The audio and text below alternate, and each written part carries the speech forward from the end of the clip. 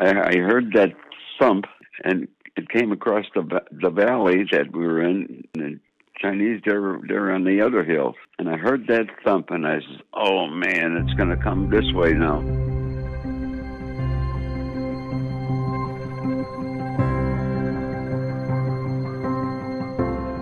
Rich Bernier's ears did not deceive him. The incoming artillery round blew up a bunker he had just left. There were 3 men inside that bunker. They were all killed.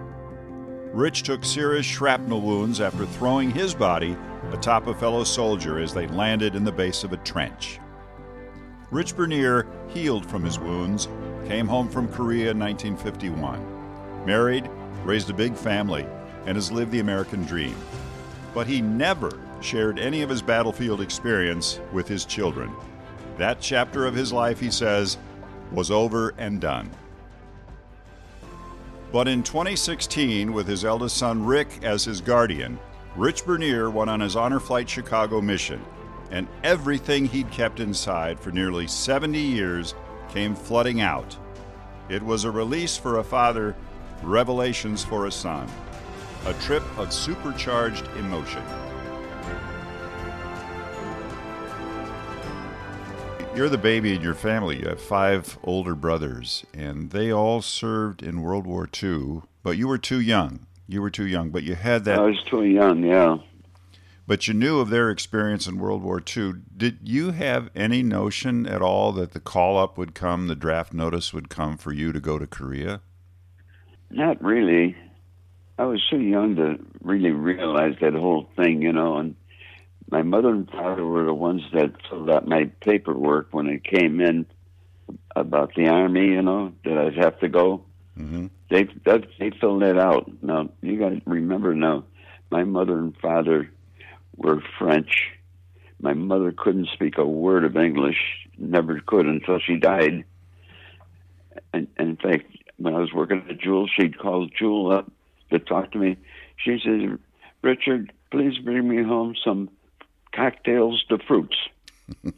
The noun is, the verb is behind the noun. Okay. That's what they do in French. Mm-hmm. And I said, sure, Mom. I said, I'll bring it home tonight. Okay, bye-bye.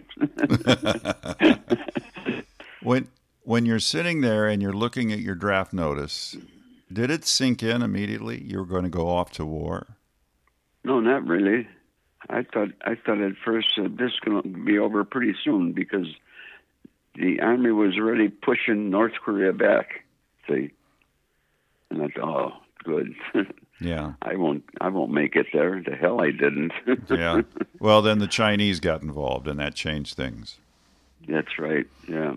So you go off to training, and you wind up going over to Korea. And had you ever been out of the Chicago area? Yeah. I think I went. The furthest I think I ever went was with my mother and father. We went to Indiana, and I was going to become a priest. And it was at the same time that I sort of knew that I was going to go to Korea too. So I told my dad, I said, we can't make that choice right now. I said, we just got to wait our time out. I'm not sure if I really want to be a priest. Well, I think you said you also felt an obligation to serve, not just because you got drafted, but because this is your country calling you. That's right, yeah. So when you get to Korea, tell me what you're thinking. Actually, we took a boat and we went to Japan. And in Japan, they separated us. Some guys were really big, strong and muscular and everything. They were MPs, so they can guard the troops and guard everybody around them. They were just big guys. And then we counted our numbers off. We must have had 200 guys there at the same time. And it started count 1, 2, 3, all the way down. And he says, okay, all the ones that are even numbers, like 2, 4, 6, 8, you take one step forward because we were all lined up. So they took one step forward. He says, congratulations, you're now in the Marines. Just like that. And I wasn't in the Marines. I was the one, not the 2, 4, 6, 8. So half of that group went to the Marines. I was going in the Army. How did you become a radio man? Right next to our field, right on the front lines, they had a French brigade, and that French brigade had like 6 tanks, big tanks.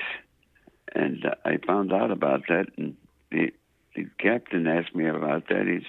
He says, if you're French, he says, can you give them a designation of where to shoot? And I said, well, I can try like hell, because I knew French at that time pretty well. So, and they were French, from Belgium. So I went there occasionally, maybe about 1 or 2 times in a week. And it was right next to us when our group was there. So I had to tell the captain, I'm going to go over there to the brigade where the tanks are at and help them figure out where the hell to shoot, Mm-hmm. So it was it was your knowledge of French that made that connection. That's right, yes. I just helped them for maybe a couple of months. And then we were transferred to a different hill.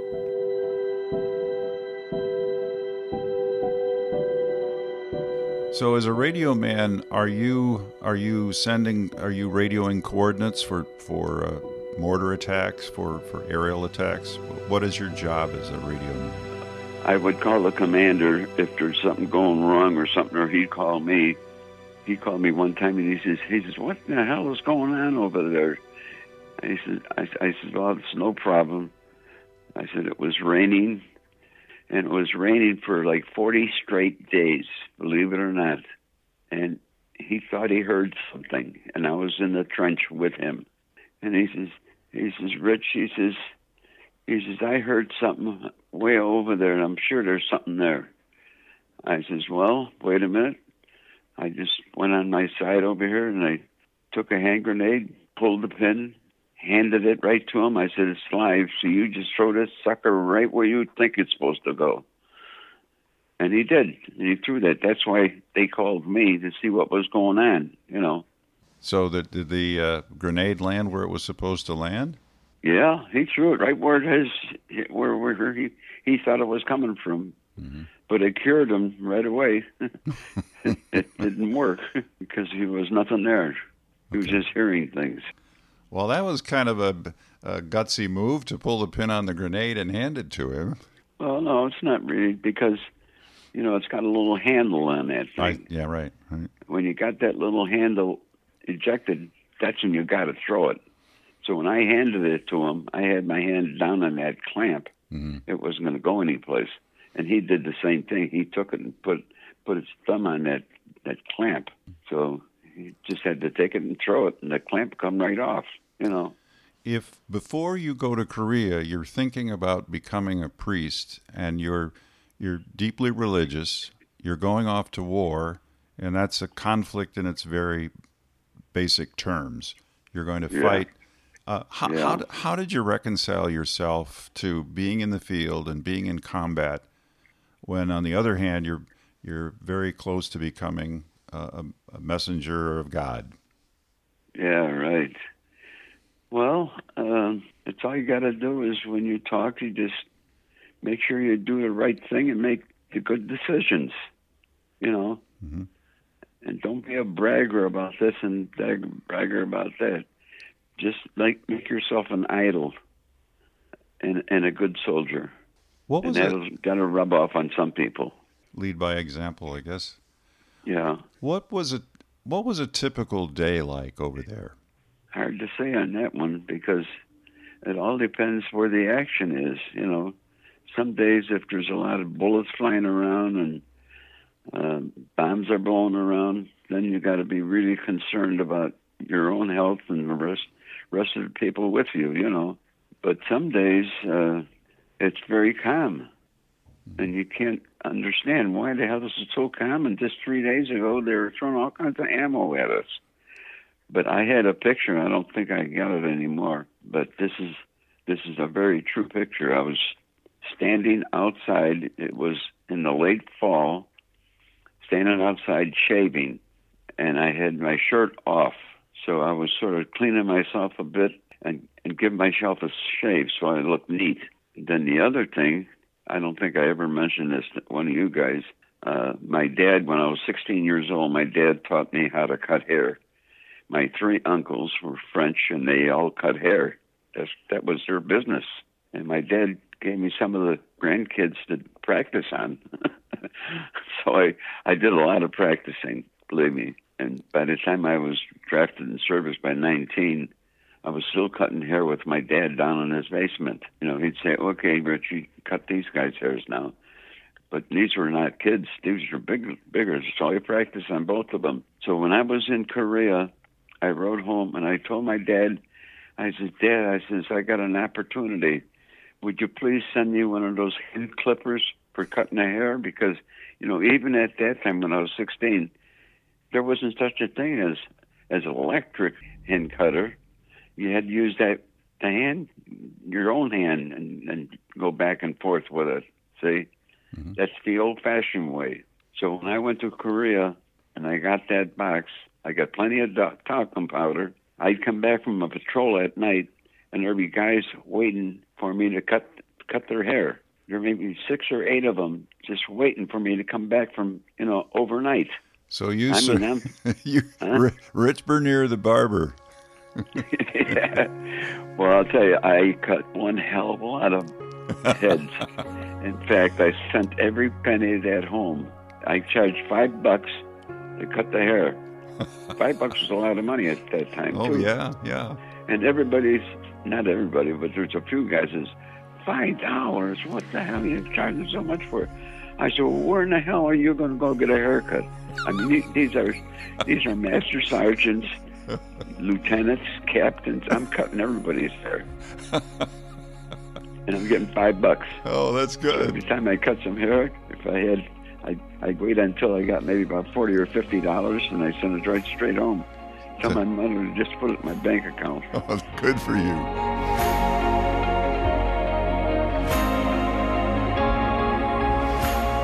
It was also really, really cold over there. Hot and cold. Yeah. What was it like? Yes. Oh, yeah, that was very tough. Well, you had a regular heavy-duty coat that they had gave everybody, and then you also had one that was like for rain, so you can wear both of them. Have a heavy coat and that rain coat. So by walking around and being active, it wasn't that bad. You're sort of used to the weather, how it slowly starts, and then it gets something like here. It starts in the fall, and you get to feel a little bit, and then all at once you get the snow and the ice. And I can remember going up the hills, and we were slip-sliding all over the damn place. And what you had to do is you had to always stay close to a tree, so you can grab onto the damn tree just so you don't go down the hill. And it's a tremendously hilly terrain, too, over there. Oh, yes, it is. Well, tell me about the day that the mortar hits. You're in your last month of service. You've got most of your points. You're getting ready to go home. And what happened? Yep. What happened? Well, like I said, you sort of get used to the sounds. You always had to watch for the sounds. And they can have an artillery shell come all the way across that valley onto our hill. And a lot of times, I'd say 80% of them went over the hill, thinking that we're in the back of that hill eating or something like that, see? So a lot of bombs were going way the hell back over there. But this one time, they must have had that one trained so it went up towards the sky a long time and then came down. Now, you were, at that time, training your replacement. That's how close you were to coming home. Absolutely, yeah. And absolutely. You were with your replacement, and you had just exited the bunker. Yes, when it with hit. him. Tell me what happened. I heard that thump, and it came across the valley that we were in, and the Chinese, they're on the other hill, see? And I heard that thump, and I said, oh, man, it's going to come this way now. Okay. What did you do with your replacement? I had him in front of me, so I just pushed him over so he lay down. We had a trench that led us to each other's bunker. See, a trench about 6 feet down. But I fell right on top of him, and I told him, "You stay right here." And all at once, it blew right in the doorway of where we left. And they blew that thing to smithereens.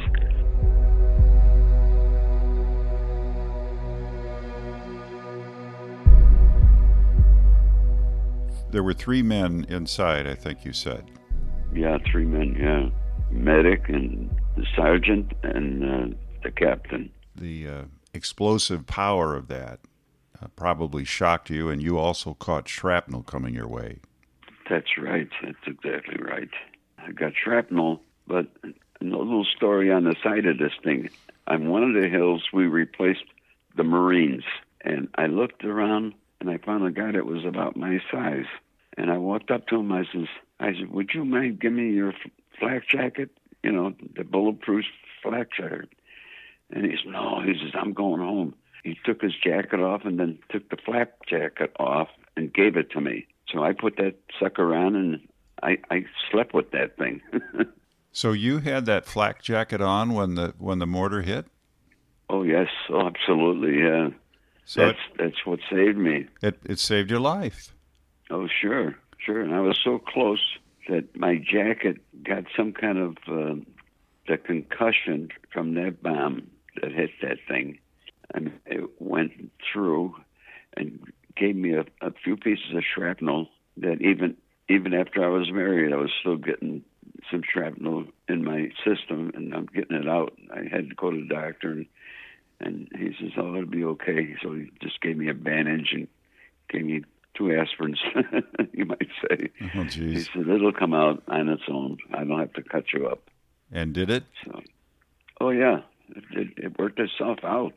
Well, so there's no problem there. Well, in pushing your fellow soldier down, the guy who was going to become the radio man to take over your duties, you saved his life, too. Oh, sure, yeah. But, you know, after I left that hill in the helicopter, I've never seen him at all. I don't know what happened to him. So they probably gave him another radio. Yeah. Go on. Continue the work. Were you unconscious? Were you conscious? Could you talk? Oh, that's a good question. I was very delirious. I can remember I was walking around real fast, like I'm dodging somebody or something. Mm-hmm. And I was walking around real fast, and I walked right into a tree. And they said, "There's something wrong with this guy," you know. So they got me on a helicopter. So you were medevaced out, and you were flown from, was it Pork Chop Hill? I think so. Okay. I think that's what it was. So you're flown from Pork Chop Hill to Seoul, and that's where your wounds are tended to. That's right, yes. When you got there, were you alert enough to understand the nature of your wounds? Yes, I understood it. You know, they did their best they could with the shrapnel that I got that were still probably sticking out a little bit or something. You know, they patched that all up. But because of my ears that were bleeding inside and out because of the concussion, they sent me right to Japan, Army Tokyo Hospital. And when you got to Tokyo and they died, you had the blood coming out the ears and everything, did they say that you had any internal damage? Except for a little bit of shrapnel, it was mainly my ears that were very infected. They were both bleeding inside and out, they said. So they had to try to manage that and close it up or whatever. Yeah. You know. By the way, I'm getting compensation for my ears from the VA.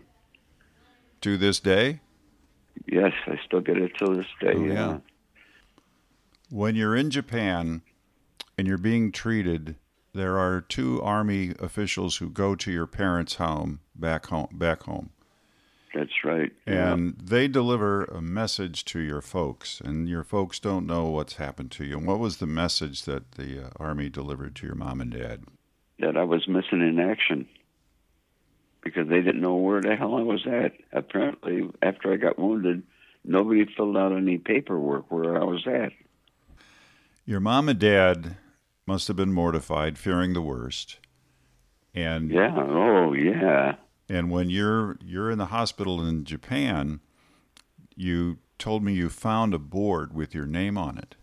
And that's right. What did that it's board? It's a big board and had different divisions, and and they'd have the names right underneath it, who got killed and who was wounded and who's missing. And missing in action. Yeah, they had a lot of those up there too. A lot. So, Rich, when you looked up at that board and you saw that your name was in the column "Missing in Action," what did you say? What did you? I was upset, and that's why I went right straight to the captain that was in charge, and I told him the story, and he said, "Oh, let me see that. Let me go there and look at the bulletin board." So he said, "Yep, that's you." I said, "Yeah, that's me." I said. And he says, "Well, this is the sad part about it is they already sent a couple of Army guys over to your mother and father and told them you're missing in action." And I says, "Oh, my God." I said, "Now what do you want to do?" He says, "You just put a clean pair of pajamas on and get in your bed. We're going to take a picture of you, and we'll have that Army group go back to your mother and father and tell them that you're here." And what a great relief that must have been for your folks. Oh, my God, yeah. When you came home, did you talk to your mom and dad about that moment? Did they tell you about the shock and the sorrow that they felt when they first were visited? I don't think so. I don't think we talked about that at all. Well, they just Not they just wanted to see you and hug you.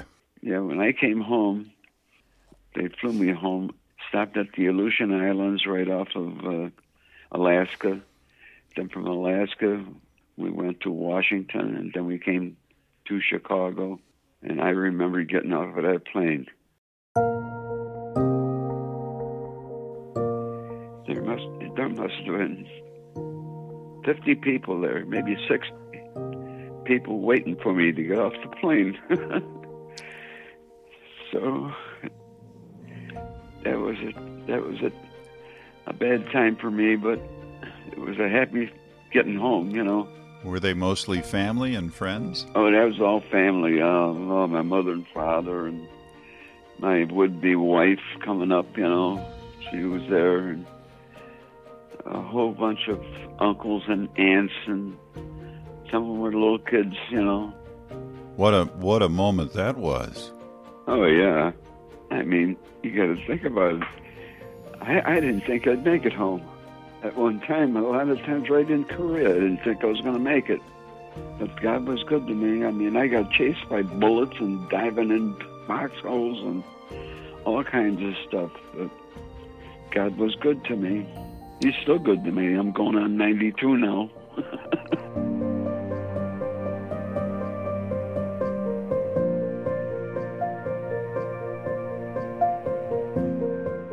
Well, you came home and you got married to your love, and you raised a big family. How many kids did you have? 8. Wow. And you went to work at Jewel. You were with Jewel for a long time. I was with Jewel 44 years. I was in charge of setting up all the brand new stores, and I did that for about 6 years. Every Jewel store we had in Michigan, and we had them in Wisconsin. We had 27 of them in the Boston area. So I'd have to fly out there because I'd have to order all of the fixtures for that store. Every shelf, every cooler, every frozen food case, the checkout people with the registers. Yeah, I did all that kind of stuff. Well, you were real busy with that, but I wonder, did you ever think about going back to your career as a barber? No. No, but I'll tell you, I cut so many hairs in my neighborhood that found that out. Just make the arrangements, and I go over to their house and cut them. Oh, that's good. That's good. But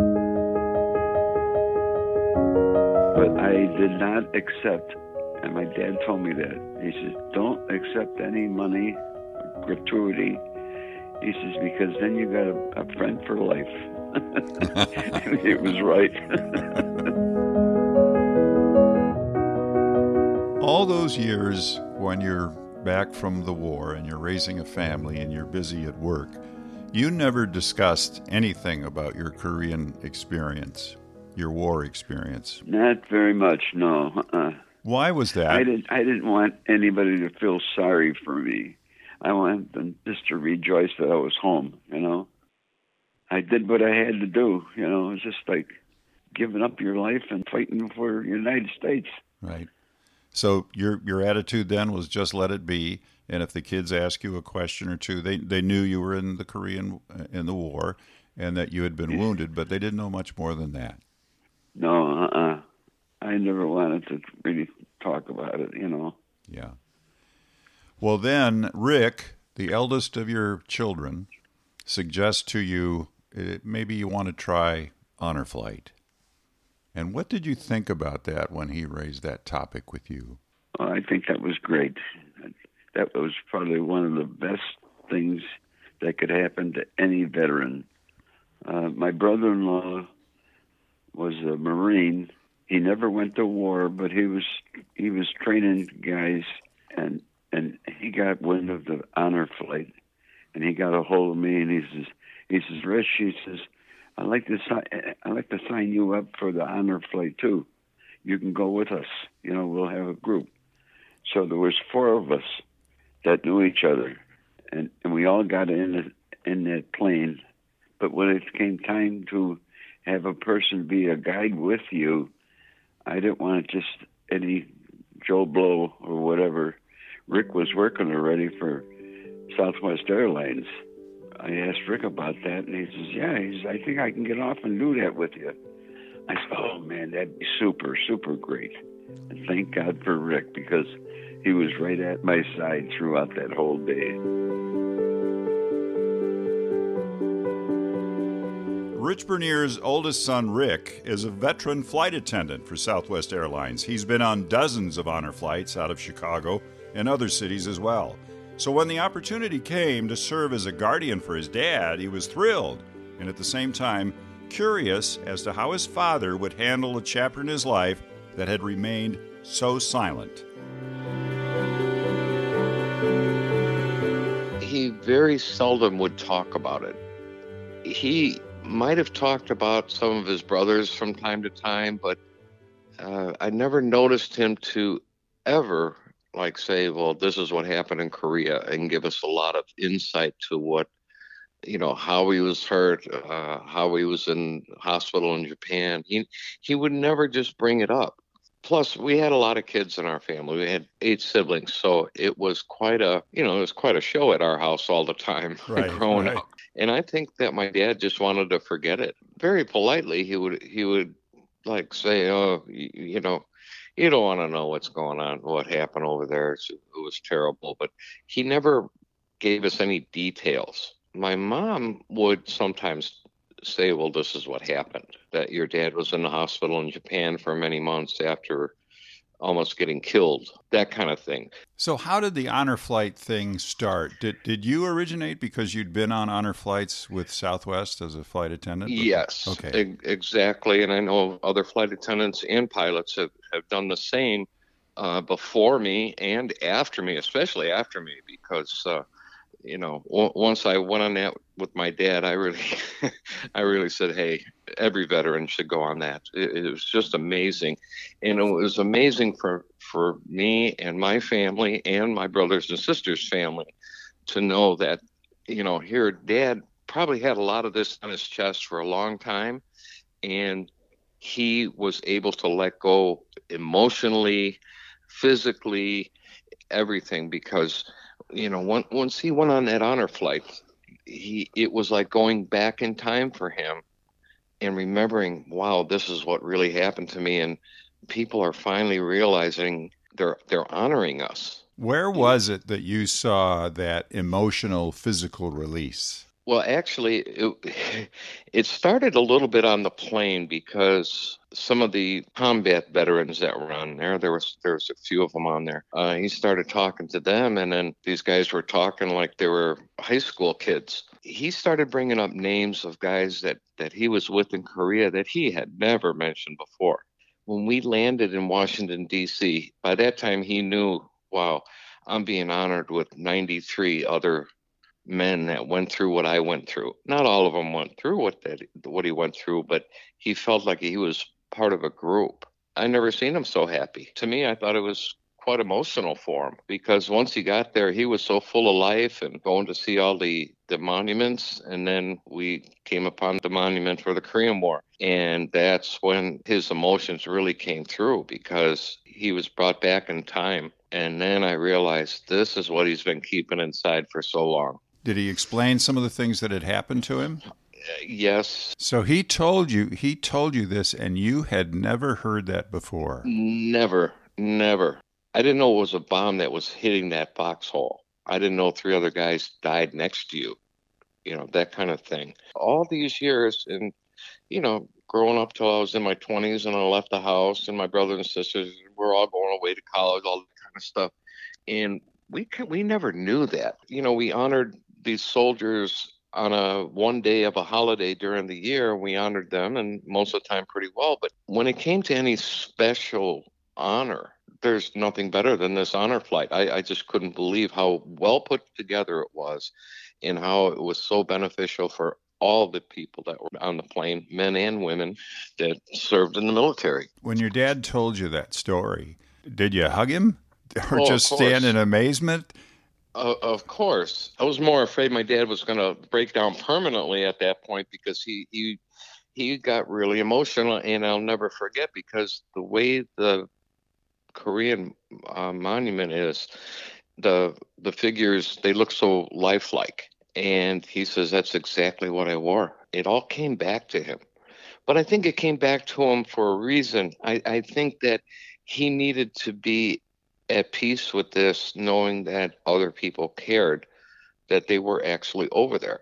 And I can only imagine what was going through his mind when he saw that. I mean, the sounds and the smells and all that must have just like hit him like a ton of bricks after, 60, 70 years?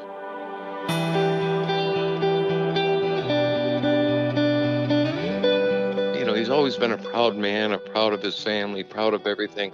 But I think that piece was missing. And it was the final piece that he needed in his life to make his life feel like he's been complete and has done good his whole life, which he has done good his whole life. But I think that was the final piece to the puzzle.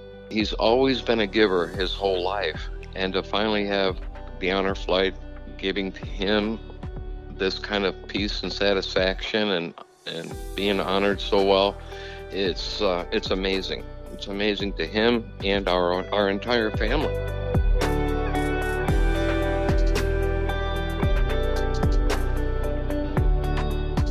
Rick tells me that he was just amazed at all this stuff that's pouring out of you. You just release it all. It's all gushing out. You're telling him experiences that he had no idea you went through all this stuff. Yeah, I know. How emotional was that for you? Very emotional, yeah. I can feel my eyes getting little tears. Sure. But life goes on, and you try to make your way after that's just a chapter in my life, that's all. It's good to remember and talk about it, but life goes on. When you look back on that day in 2016 when you went to Washington, D.C. with Rick, what do you think, on whole, what did the whole experience mean for you? What did it do for you? Well, it's like you got a bad shoulder, and you go to the doctor and he gives you a cortisone shot. And all at once, you say, oh, my God, it's so great. And that's what it feels like. It feels like you went through a mess. But, things are better now than they were, and hopefully they'll stay better.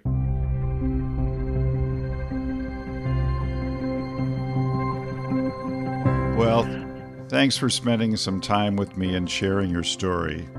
It's a remarkable one. And I'm glad that you had just a very good experience on your flight, the Day of Honor. Yeah, right. Thanks. Well, you take care, Rich. Thanks very much. Okay, Paul. Thank you, too. Oh, all right. You have a great day.